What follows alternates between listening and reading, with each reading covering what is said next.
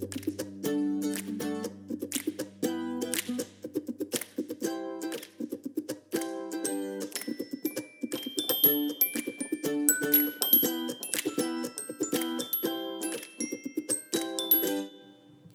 this is Kate. Welcome to Two Pastors Take a Walk and Make a Podcast. This is Yolando, and as always, we're talking about what is astonishing us, what we're thinking about, and what we are preaching. So what is astonishing? I was going to ask you first this time. You go first this time. Okay. So what is astonishing me, what I'm grateful for, is that on Sunday we had 3 folks join the church, and wow, that is fantastic. It is. And we have actually a few more who weren't there on Memorial Day weekend, because who plans that for Memorial Day weekend? Wow. Me. So I just, it's just always a really beautiful and really meaningful moment for me, because the Grove, and I'm sure it's not dissimilar at Derrida, like, it's hard to talk about membership because there's very few things that people can't do in our community. Like, there are very few things that we say, oh, no, you can't do that until you become a member. So you can serve in meaningful ways. You can participate in worship. Goodness knows you can give. I mean, so a lot of people are part of the community for years and don't join officially because they sort of say, well, what difference does it make, right? And I honestly struggle to articulate the difference. There are some very pragmatic things, like obviously you cannot be elected to serve as an elder unless you're a member. Or vote in congregational meetings. You can't vote in congregational meetings. And, we have these times when our denomination asks us to count people, and we can't count you on those forms unless you are an official member. But those are not vow-worthy reasons, really, because there are so many people who are important, essential, vital parts of our community and are not members for lots of reasons. So then you try to articulate, like, well, what does it mean? And I think ultimately it means it's about it's not dissimilar to a wedding in some ways. It's about a public act of proclamation of I claim you and you claim me, and we're making a vow to be steadfast with one another through thick and thin and good and bad. I like that. Yeah. So anyway, we had 3 folks, make that vow, and it's always just a point of pausing for me to remember the faithfulness of folks who were in that church when I showed up, which is a story we tell, fairly frequently, but also just the extraordinary faithfulness and generosity of people who come into the church, and it is just so unapologetically unfinished, right? Like, we have a mission and we have a vision, and there's signs of God's faithfulness, and real places of God's faithfulness, but we are not finished. It is, and I think, maybe theologically you would say, well, no healthy church is ever finished. But most churches can at least appear more finished than we can appear. And, anybody who comes to the Grove is going to drive by a bunch of other churches where it would just be easier to belong. And so everybody is making a choice to be uncomfortable, to maybe give more than they would in another congregation where everyone looks like them, thinks like them, lives like them, or maybe has more economic resources or less challenges. And so when people come and say, I could be anywhere, but I choose to be here, it's just incredibly powerful to me. And also just, I remember, and I'm sure you remember, when we were in the early stages of the transformation project, and especially at the Grove, there was a moment when a good 2/3 of the church walked out, and I was talking to a mentor, John Edwards, and he was talking to me about, as a pastor, what I needed to do to be faithful to those folks who had chosen to leave. And he said, you need to pastor them on their way out the door, so you need to call every single person who's left. And you need to say, I care about you, and I want to listen to whatever you have to say. And I'm not here to defend myself or defend the church. I'm here to listen and ask them if they'd like to have coffee with you or a meal with you, just so that you can hear what's on their heart and listen to their pain. So number one, nobody wanted to meet me, but many people, when given the opportunity of like, you can say whatever you want to say and I'll just listen. Like I listened to a lot of people's anger, much of which was focused towards me. So that was not pleasant. But I remember saying to John, like, well, if I do that, are people going to come back? And he was like, well, no, they're not coming back. But you need to be faithful to the people who are leaving, because that's what a pastor does, is faithful to the people that are in the congregation. And new people will come. And I said, well, I can't make new people come to this church. Like, how can I make that happen? And he said, oh, no, you can't make that happen. They'll come if God sends them. And if God doesn't, they won't. And I just remember sitting there like just this sputtering, like, like, how can my job be to call all these people and let them tell me how much they hate me and how awful everything is and how I destroy their church, and then just to like sit powerlessly and wait on God to send new people? Like, that is not what I signed on for when I went into ministry. And I really remember just how despairing and vulnerable those days were. And so when people come and join, I just remember like, gosh, like we prayed that God would send people. And we prayed that God would send people when there was just, like, if it's a hard place to be now, it was just a ridiculous place to be 8 years ago. And people were just so generous to come and be part of building something and to say, like, I'm not looking for a good church. I want to be a part of building a good church. That's good. Wow. So anyway, I'm still astonished that people would come and say, I choose this place. I choose you people. And it's such a gift. And I'm so grateful for it. And I'm trying to just live in that gift instead of just skipping on to the next thing to be worried about. So that's what I'm astonished about. Well, that's pretty fantastic. And a reminder that the Holy Spirit really is at work, and there is only so much we can do. Right? Well, I mean, right. And the Holy Spirit does not work for us. That's so right. The reality is, if the Holy Spirit is at work, helping and equipping and making God's will be done, then we don't have anything to worry about. Yeah. And if the Holy Spirit is not, then we don't have anything to worry about, because, this is just, anything that's worth doing is beyond our control and above our pay grade. And so that ought to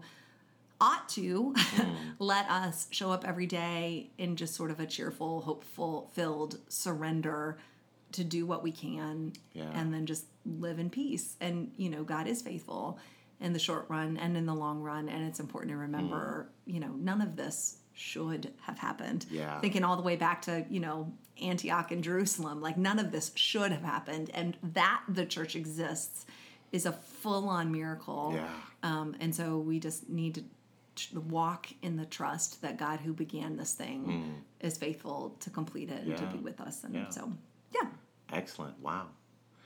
Well, I was surprised on Sunday by worship at our church. And what I'm about to say, I want to be very clear. This is not blaming anyone at Derita, and this is not pointing a finger at anyone. But we entered into worship, and I just sensed a heaviness, right? That something was not right in the room. And I thought, okay, we'll just continue with worship. And it didn't get better. As a matter of fact, it got worse. And so my normal impulse with my Presbycostal self is to stop worship and just to ask, does anyone else sense this? And then to pray or sing or whatever the Spirit leads us to do. And I didn't do that, mostly because of my concern for the people at Derita, knowing that this is not part of their thinking about their life with Jesus, and that it would be very disruptive for many of them. So I decided not to, and decided simply to pray as the band sang during the offering. And it really didn't get any better. I talked to my wife after worship, and she said it just felt really sleepy. And, in retrospect, I knew that it was just really kind of demonic pushback against worship. And next time I don't want to do that. Next time I want to stop. But I know I've got to teach the congregation into that. I think I did the right thing on Sunday by not stopping. But I know that in the future, I need to be authentically who God has called me to be, and to step in that and to say, hey, I think I know what this is. And the good news is that God has given us resources to do something about this. And so let's do something about this instead of trying to plow through it. And again, this isn't about anyone indirect. I think it's beyond the people in the church. I really do think that in this season where we're focusing on mission and vision and core values, in this season where we're doing more community outreach than we've done in a long time, that it should be no surprise that you have the powers of the enemy pushing back against the church. But I have to admit, I was caught off guard. And some might dismiss Sunday by saying, well, it was a holiday weekend, Memorial Day, and people might have been there but not there. And maybe some of that's true. But in my heart, I just think that there was something more going on spiritually. I have 3 thoughts. 3 thoughts. Wow, 3-point sermon. You never give a 3-point sermon. I think my first thought is, I think it's really important, and I've said this before, maybe even on the podcast, that we Presbyterians, we don't think about spiritual warfare. We don't think about resistance. We sort of poo-poo that or think we're too sophisticated for it or whatever. Pragmatic. And if we do think about it, we expect, if nobody is levitating off a bed, if nobody's head is spinning around, then we've never seen this before, right? So most of us are like, well, I won't talk about spiritual warfare because I've never been in it. I've never seen it. If it does, I'm running in the other direction. But I think what we don't understand is that it doesn't have to be this, it's almost never this huge a supernatural appearing thing, but that it's very ordinary things that we accept as inevitable. So just petty conflicts between church members. It's and it can be just a spirit of distraction or boredom or discontent. And so I think sometimes we think well, there's no point in talking about it, in resourcing what we've been taught in Scripture with some of the stuff that we're dealing with, because we think oh, that's just normal. It's not spiritual resistance. But no, it is. And we just have come what to it looks think, like. right, and we just don't know that that's what we're dealing with. So that's my first thought. My second thought is, I have 2 instincts whenever I get in that space. And one is, I can remember working with a friend who I really admire, who was, I was an associate and he was the head of staff at this church I served in Boston. And sometimes after worship, he would talk about the energy in the room. And I just,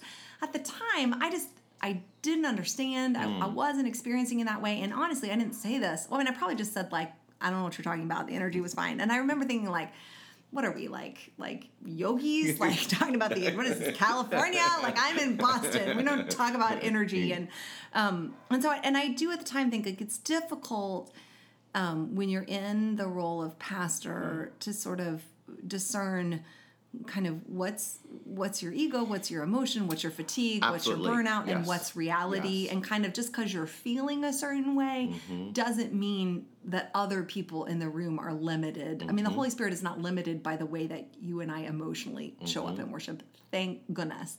Having said that, though, at the time, that was the only thing I could understand was you didn't get enough of the kind of feedback that you needed. And so you're saying there's a weird energy in the room.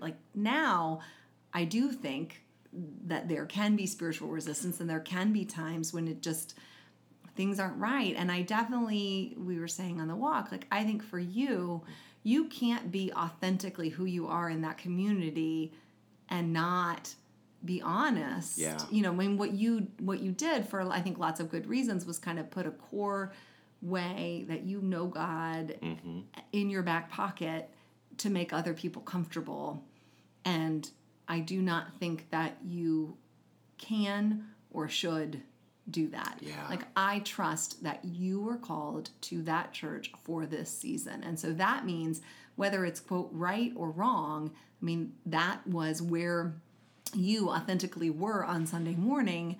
And, that's our, I think 90% of our job is just to drill down past all the superficialities and traditions and norms and stand up and just authentically proclaim the passion of Christ every week. Like, what is it in this text that's worth dying to say? Right, absolutely. And if you had this whole huge thing where you really were, and then you kind of had to put that away and not speak out of it, then it's hard for you to speak with authenticity and integrity because you weren't able to be real in that space. So like, if that were something that you did every week, it would be a problem. But if, for it to happen occasionally and to name it, I mean, that's important. Even if people push back about that, that creates really healthy and I think holy spaces for people to get really authentic about what does it mean to worship in spirit and truth, and are we trying to have a spiritual encounter in this space? And some people really frankly aren't. They're coming to worship because they're practicing their religion, and for them their religion is about order and meaning making and control. And so for you to say, I feel this thing that we need to stop and break out of our plan and make room for the Holy Spirit to show up, that would be really uncomfortable and maybe even threatening to certain people in the pews. But that would ultimately be a very healthy thing. Even if it was, quote, wrong, to have a conversation about like, why was that wrong and what were your expectations and were those expectations healthy? Because we've been talking about adding another guiding principle at the Grove very slowly about being a community. I don't know what the wording would be, but something about like practicing healthy spiritual discomfort. I mean, to be able to say the word healthy is important, but spiritual discomfort, I mean, there's no spiritual growth if we can't be uncomfortable. Sure. Yeah. And so to be able to name, hey, if you're uncomfortable, that does not necessarily mean someone's doing something wrong, right? Now, it could mean somebody's doing something wrong, which is why you need the word healthy, and why it's always appropriate to have a conversation about, I feel uncomfortable, like, cool, why? Like, what are your expectations that were disappointed, and were those healthy or unhealthy expectations, and what were other people's actions, and were those healthy or unhealthy actions, and were they in line with the guiding principles? But definitely, I think all of that is really important. I mean, all those places of conflict become the places where we get really real and grow. So I think it's great. I hope you're going to have a conversation. Oh, definitely. Yeah. That's good. And we're not going to put that in our back pocket again. No, I mean, I think that's really important. I think that's really important. You can't do it. I mean, if everybody's just coming in and leaving what's real and immediate on the table as they walk into the sanctuary, then nobody. We just have to trust that we can be real and God can grow something beautiful out of it. Real in healthy, holy, honoring ways, God honoring and other honoring ways. So. And knowing that it might be a little messy. Yes, very messy, very messy. So what are you thinking about? Well, I'm thinking about Memorial Day. We were saying before, I feel very strongly that Sunday morning worship, when we gather as a community, which we only get to do 52 times a year, which is really not a lot when you think about it. You will never hear me say Happy St. Patrick's Day, Happy Valentine's Day, Happy Mother's Day, Happy Father's Day, Happy Flag Day, like none of that. Like that's just not. That's not how we count time in the church. I'm not bringing all that in. We don't need theme days in worshiping Jesus. But I do feel really conflicted about a day like Memorial Day because there's what the day means, like what the culture says around it. And it was, we were saying about the walk, like our faith can't be formed by our patriotism. Our patriotism has to be informed by our faith, right? And so a lot of churches, when they honor Memorial Day, it becomes a day where you sing patriotic songs and you decorate the sanctuary with American flags and you basically preach a thank God for America, saving the world, America first kind of sermon, and that is really inappropriate. We are not ultimately citizens of the United States, we come to church on Sunday mornings to remind ourselves of our eternal identity, that we are citizens of the kingdom of heaven, and that's our nationality, and that's what we claim, and that our participation in the country we were born into is informed by the values and identity we have in Christ, right? So I just, tend to want to put Memorial Day in that category of things that are fine, but not relevant to, not meant to be the theme of a worship day. Except that Memorial Day is not created to be a Happy America Day. It's a day where we remember and honor soldiers who have died in service. And there are folks in our congregation, a woman who's a leader in the congregation who I love very much, whose father died maybe even before she was born in World War II. So she grew up without a father. And I look out and I see her on Memorial Day, and I know that for her, a lot of the ways that the country celebrates Memorial Day, it, doesn't acknowledge or speak into her pain and the loss, the forever loss of she did not have an earthly father. And that is not something that ever goes away, right? And so I really feel like, lifting up and acknowledging that pain is a very is something that Jesus would want us to do, to notice the pain of people who are unnoticed. And I do think, in our country, the percentage of people who are serving is so low, what, like 2% of people? I mean, and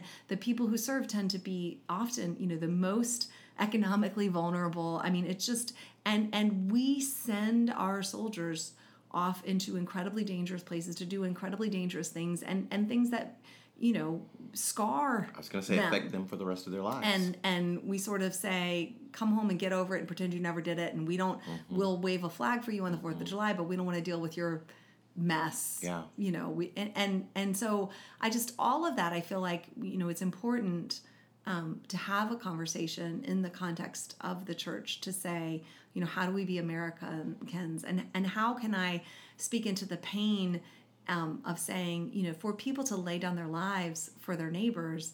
I mean, that's a holy thing, and something worth naming and not forgetting. And like, I am incredibly glad that the Allied forces won World War II and not the Axis forces, right? Like, if you look at the difference between South Korea and North Korea, I just think South Korea is objectively better, right? And not the people of South, but the way of government. Some forms of governments are better than others.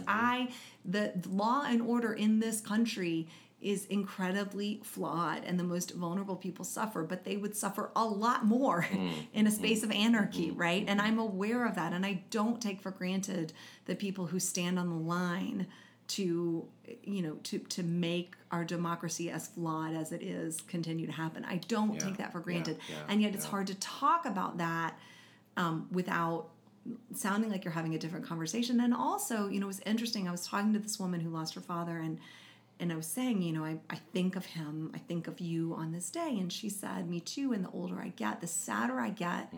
And then she said, I just hate war. And it's interesting because sometimes I feel like I want to acknowledge that sacrifice, but the subtext seems to be like it was worth it, or it was justified, or the war was good because, and to be able to say both, like, I acknowledge this deep pain and this sacrifice, and it matters and it can't be forgotten. And also, we hate war.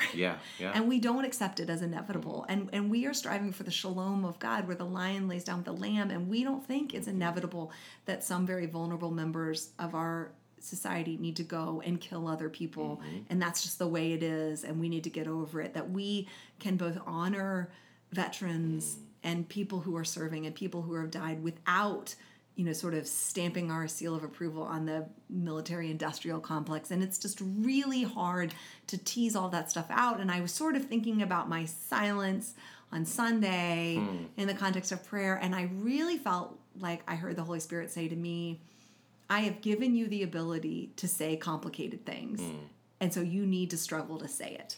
And so I feel I've been thinking about that, and I've been thinking about some regret, and I don't know that I would ever want to have a Memorial Day Sunday, but I also feel like I need to continue to find some outlets to speak or write and say, this is how I think about Memorial Day. And I need to be able to name two true things at once, that certainly the people who serve are not the enemy at all.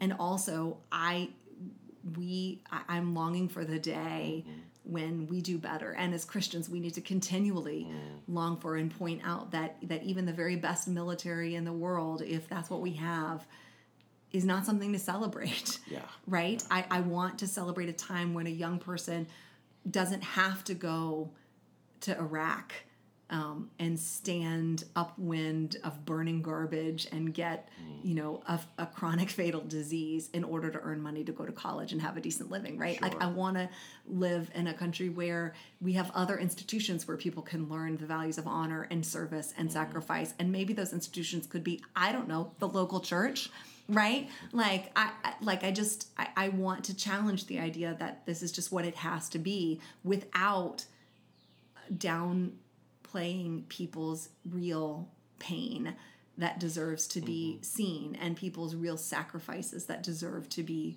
honored. And it's hard to tease all those things out, but I also feel like I let myself off the hook for trying, and I shouldn't have. So that's what I'm thinking about. Yeah, we often make things like Memorial Day an either or. Right. Right. So it's either you uncritically love the country, or you critically criticize. I mean, you just you're just always in disagreement. And I think our call as followers of Jesus to be salt and light means that we must do both. At the same time, give God thanks for and value what is good, and use our prophetic voice and say, do justice, love mercy, walk humbly with your God. Thus says the Lord, let justice roll down like waters and righteousness like an ever-flowing stream, and call out things that are against God's will, ways, and word. And but not on the backs of soldiers. Like, that's the thing. Like, I was reading an account. No, I know you're not. The country in general. Right, because I think it's too easy for people who want to talk about God's shalom that it sort of seems like an accusation against soldiers. And the reality is, I was reading an account of a soldier about the Battle of Fallujah last night, and he was talking about, like, coming home afterwards, and his buddies, his people who had been in his platoon, that people would say, like, well, did you kill anybody? And that's they just want to know that. And he said, a friend said, what I say to them is, if I did, you paid me to, right? To say, like, whatever is done there by, quote, them, is done for us and paid for by us. And so if anybody's hands are dirty and bloody, it's all our hands. And so if I want to talk about this, and so that's the other thing, is, like, I'm under no illusions that I don't deeply benefit from the terrible things that people do to protect this country, and I'm not pure or clean. And so it's hard to, from my place as someone who hasn't served, part of the reason I want to keep silent is because I just feel like I don't in any way want to pass myself off as a person who was too holy to join the armed services, because that's just, I just reject that. So it's a really hard space. But the guy whose account I was reading said, I plan to say that too, but the first person who asked me that was my 6-year-old cousin, so I couldn't say it, right? Wow. But just like, that's it's a lot. But we can think and say complicated things, and if we can't lead people into having complicated, nuanced conversations, then we should not be mad at people when they have unnuanced, uncomplicated positions, because that's part of our job, is to model things. So anyway, that's what I'm thinking about. Well, shall we talk about what we're preaching? No, we should talk about what you're thinking about. Oh, yeah. Well, just before my coma, my barbecue-induced coma yesterday, I picked up N.T. Wright's book on the Lord. No, you're reading N.T. Wright? I know. Go That's figure. unexpected. I know. Huh. there's so many things that I like about him. Now, and there are places where I go, I'm not really sure. I'm not criticizing N.T. Wright. I'm just making fun of you for always reading him. and I am amazed at how he can write for both the average person in the pew and for the academic. I mean, he goes back and forth between those two things so well. Anyway, I just decided before I fell asleep to pick up his book on the Lord's Supper, and I only got through the first 2 chapters. And I was expecting this great theological treatise and treatment of the Lord's Supper. And he just starts out with this great story of, he said, imagine you're celebrating the birthday of your 10-year-old daughter, niece, or granddaughter. And you've got the cake with candles. Everybody's wearing, party Stupid hats. hats. And yeah, they're noise makers, the whole 9 yards. And suddenly there's a knock on the door. And it's a Martian who happens to speak English. Right? Okay. And so you invite the Martian in to join in the As party. one does. As one Sure. would do, yes. I mean, Will Smith wouldn't do that, but okay. And the Martian, of course, just has lots of questions. What is this? What's a birthday party? Oh, was she just born? No, she was born 10 years ago. Well, what's a year? It's 365. I mean, well, why is there fire on top of that thing you're going to eat? And what are those hats for? And all the while, the only thing you can say is, well, this is just what we do. It's a birthday party. You just do it on a birthday party. Right. You have no other explanation, but this is just what you do. It's a special day, and we just do it this way. And basically what he gets at is that's how many of us observe the Lord's Supper. Yeah. You just do it this way. Yeah. And when pressed, after he tells the whole story about the Martian, he says, well, imagine yourself at a first century Jewish Passover meal. You would have a lot of questions, and you would need them to say something more than, this is just what we do, right? And then he'll finally get to, it looks like in the 3rd chapter, he gets to the supper Jesus shared with his disciples. But what he's already starting to hint at, which I really love, is this idea that the supper points back to the past, right? This girl was born 10 years ago. It points to the future. He says, because at a birthday, when you sing the happy birthday song, someone might say something like, and many more, right? Yeah. So it points to the future. And there's this right now, in the moment, present celebration. And we've got to keep all those in mind when we are celebrating the Lord's Supper. And my experience of people in the church is that primarily they're thinking around the Lord's Supper is the Last Supper. Yep. And Yeah. and the liturgy that we use begins, the invitation to the table begins, this is the joyful feast of the people of God. Well, and that's supposed to take our minds forward to that future great banquet day.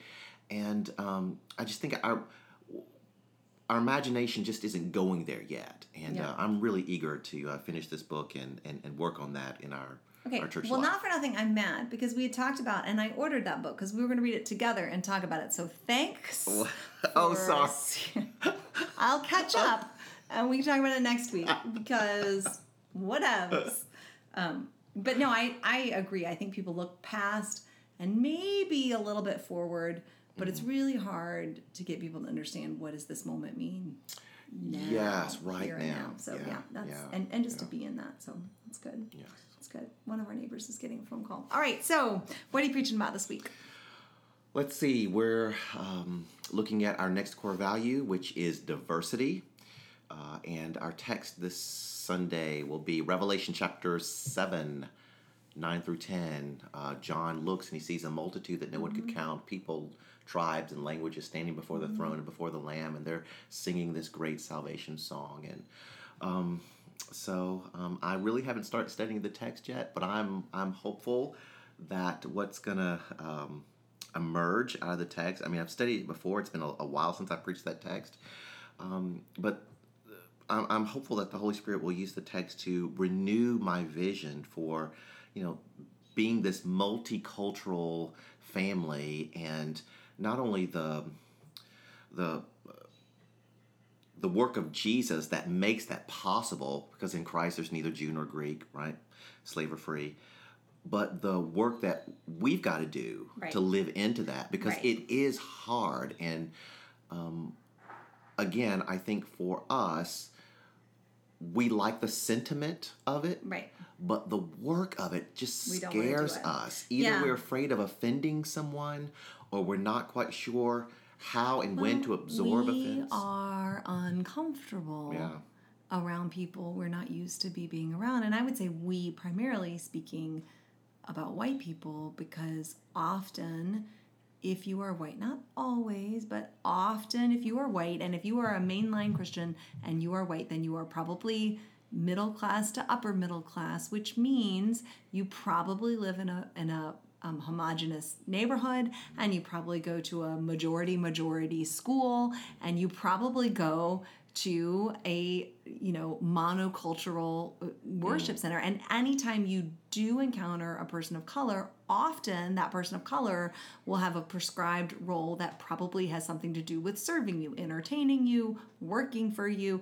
And so I think we've talked before about how people of color are often, you have necessity to survive. You know how to be around white people, but white people don't know or care to know how to be in a minority, to be the minority, to be in a space where people don't talk like you, act like you, sit like you, pray like you, and how to not need to control that, and how to just be able to say, like, it's okay if I'm uncomfortable right now. It's okay if I don't understand. It's okay if people are reacting to this in a way that's different than I would. Just because it's different doesn't mean it's wrong.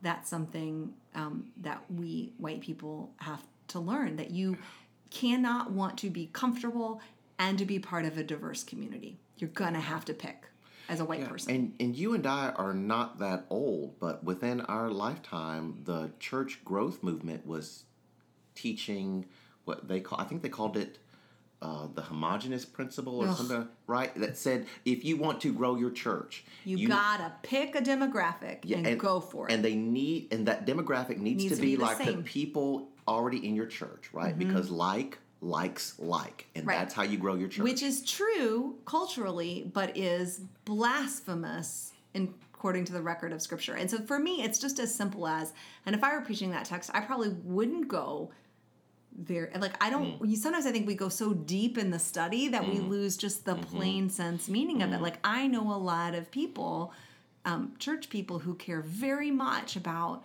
diversity and the Black Lives Matter, and they bring in lecture series and they do all kinds of things, but they don't notice that their sanctuaries are all white. And if they do notice it, they don't think that that's a problem. That's just the way it is. To be able to say, no, it's not the way it is.